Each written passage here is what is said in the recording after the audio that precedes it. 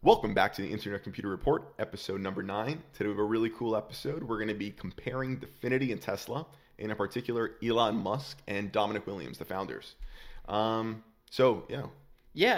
been talking about this for a while. I've been an Elon Musk fan since I was a kid, like so many others, and I keep telling my friends it's like the Elon Musk of the internet, or the next Bill Gates or Larry Page, however you want to phrase it.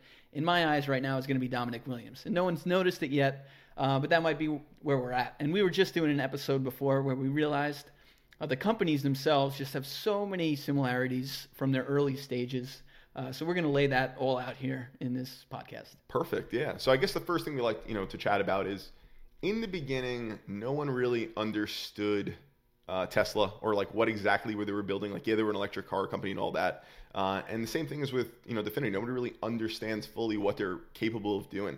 Nobody thought Tesla can build a battery that can go 300 miles. The concept of an electric car was, really out there, and we're seeing the same. So maybe we could just talk about. And the other thing is that they all, both of them are tackling such a big problem that everyone knows it's such a big problem. So, with Tesla 20 years ago, it was like, all right, everyone knows that the gasoline cars, like the combustion engine, is something that needs to be replaced in the next 100 years. Like, we know that, and we don't know how we're going to do it with cars yet, but someone's got to figure that out. And then there's an electric car company startup. A car company startup in general is like the probability of failure is 100% because it's incumbents are the only ones that win. They have economies of scale.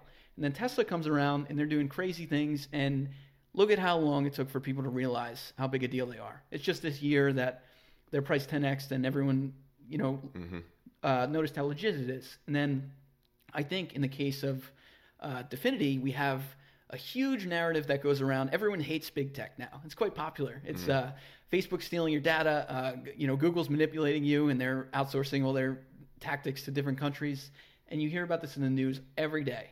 And I guarantee people who are watching, it's like there's no solutions out there. No one talks about the solutions.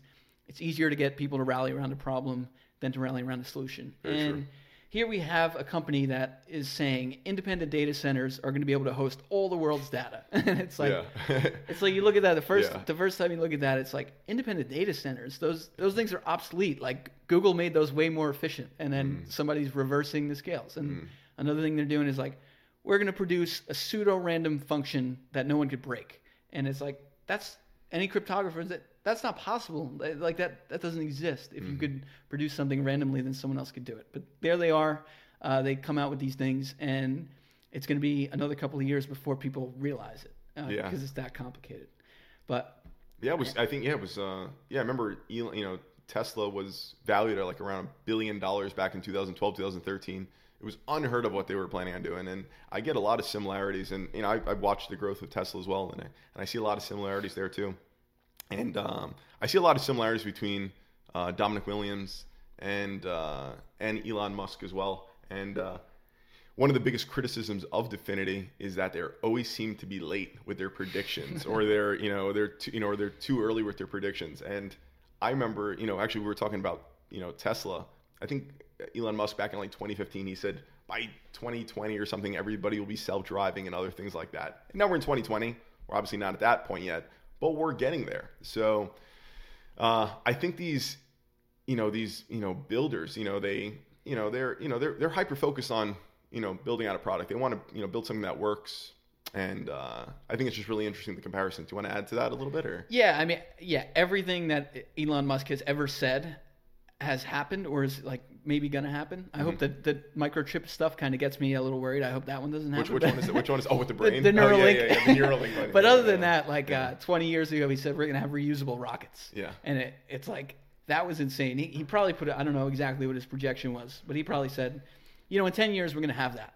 And then it took 20 years. And that's just that's the price you pay when you're doing something that no one has ever done before. Yeah. So. But actually at the end, it gets so much attention when they speak with such crazy predictions that it becomes in a sense like its own marketing, right? Like you don't even need a marketing company anymore, because just these crazy predictions end up being the marketing for themselves, and they end up becoming like almost like a self-fulfilling prophecy where they end up coming true anyway, which is pretty incredible. So you have in both the cases of this, you have such a product focused team, and then you have the founders that are both innovators and builders themselves. They're not, your typical CEO whose job is to stand there and appeal to the shareholders. They're both people who innovate, and their belief, like as far as I can understand, is that if they deliver the best product in the world, something the world has never seen but it desperately needs and doesn't know it needs it yet, then marketing is going to take care of itself. Yeah. And Tesla does that. They don't spend a dime on marketing, and why on earth would they? I mean, Elon Musk is known by everyone in the world just because of his charisma and his accomplishments, his past stories. And Dominic hasn't seen that kind of fame yet, but if you compile the kind of person that he is, then I think in a couple of years that'll catch on. Mm-hmm. No, totally. Yeah, honestly, I don't think. If you guys, you should check out his Twitter, Dominic. I think it's Dominic W or Dominic Williams. You can find it online. But really, great tweets. A lot of engagement always going on there. So I always find it interesting, and I see a lot of similarities actually between them in just how they respond to things as well. They're both very engaging. Public figures. I think it was the second time that I had met Dominic.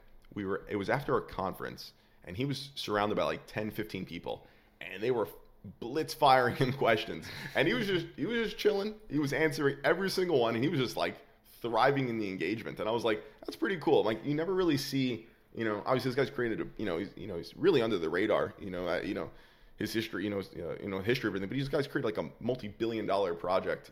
Such possibility, and he's just fielding questions from like random people. I find that like a really cool, and like like the charisma, and that's similar to like how an Elon Musk was too. He's always very active on media and all that other kind of things. Yeah, he wants to share his vision. It's so rare. These two founders that we have. So whenever you have a company, the CEO is usually a puppet that owns less than half the amount of shares and has to appeal to shareholders, has to walk on eggshells with everything they say in public. Try to be super with his tie on and everything.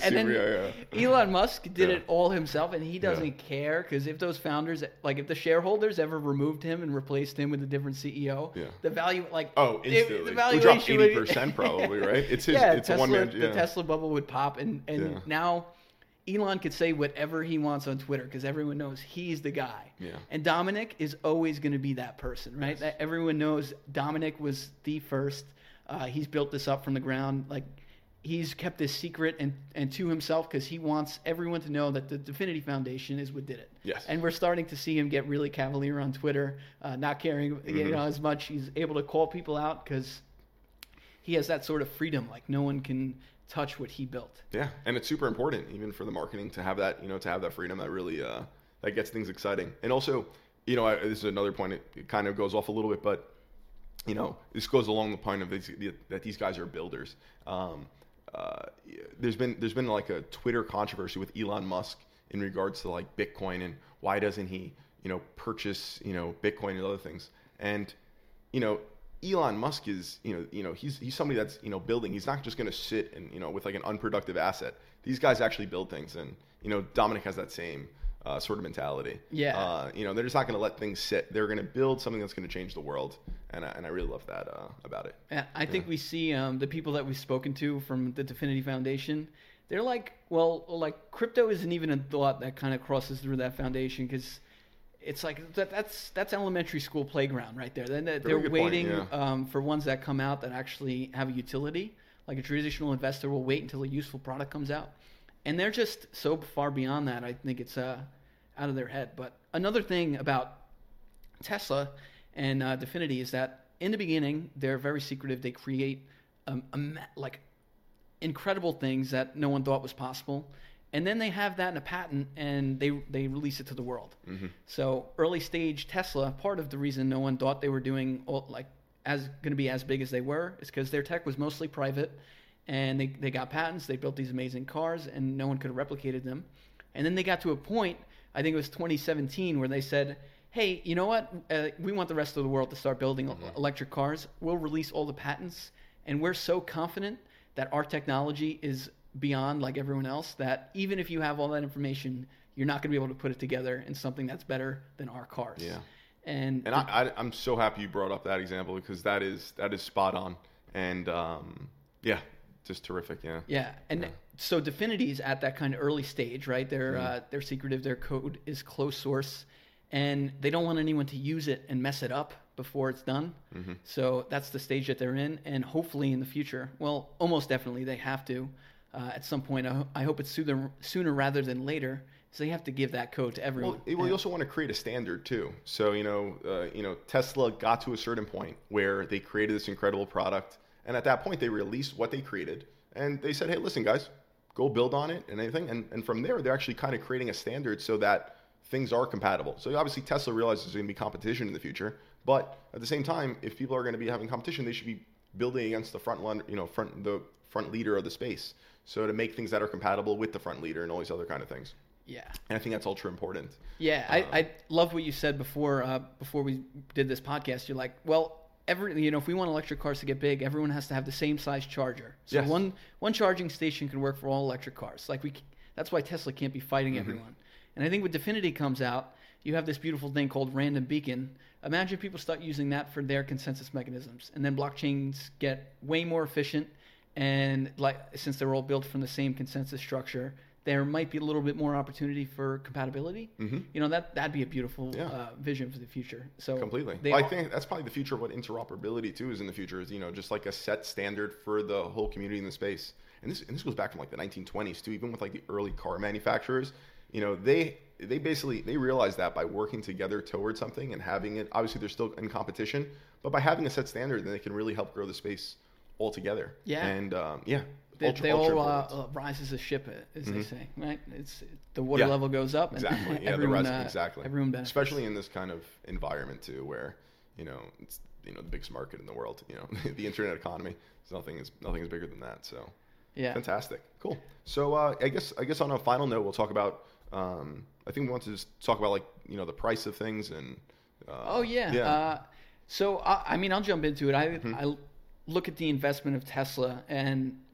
Man, why the heck did it just 10x this year? It doesn't make any sense. But in my head, I think it's more of a narrative that's been wrapped around it, and now everyone gets how big a deal Tesla's going to be, right? Because people thought it was an electric car company for the longest time, and being an electric car company is a really bad place to be, or maybe it was 10 years ago. Yeah. It's the worst place to be.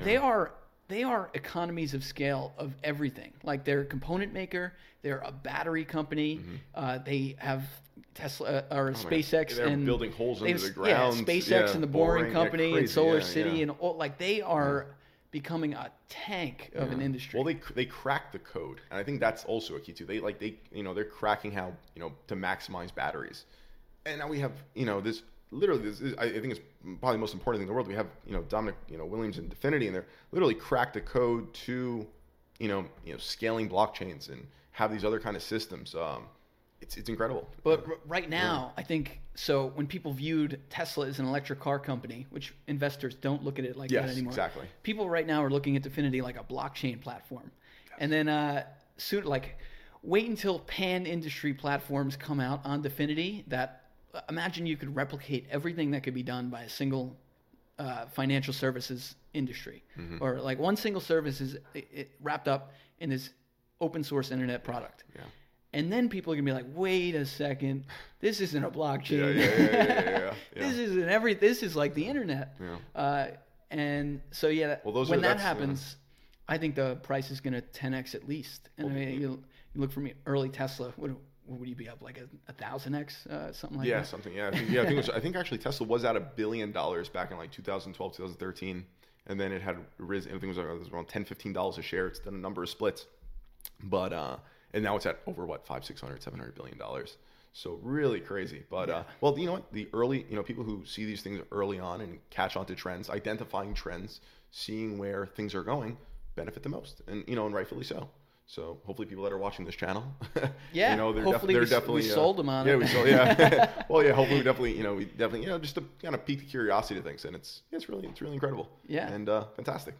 So that was a really great episode. Hope you guys enjoyed it. Dfinity and Tesla. Yep. Cool. Thanks all for watching. Thanks. All right.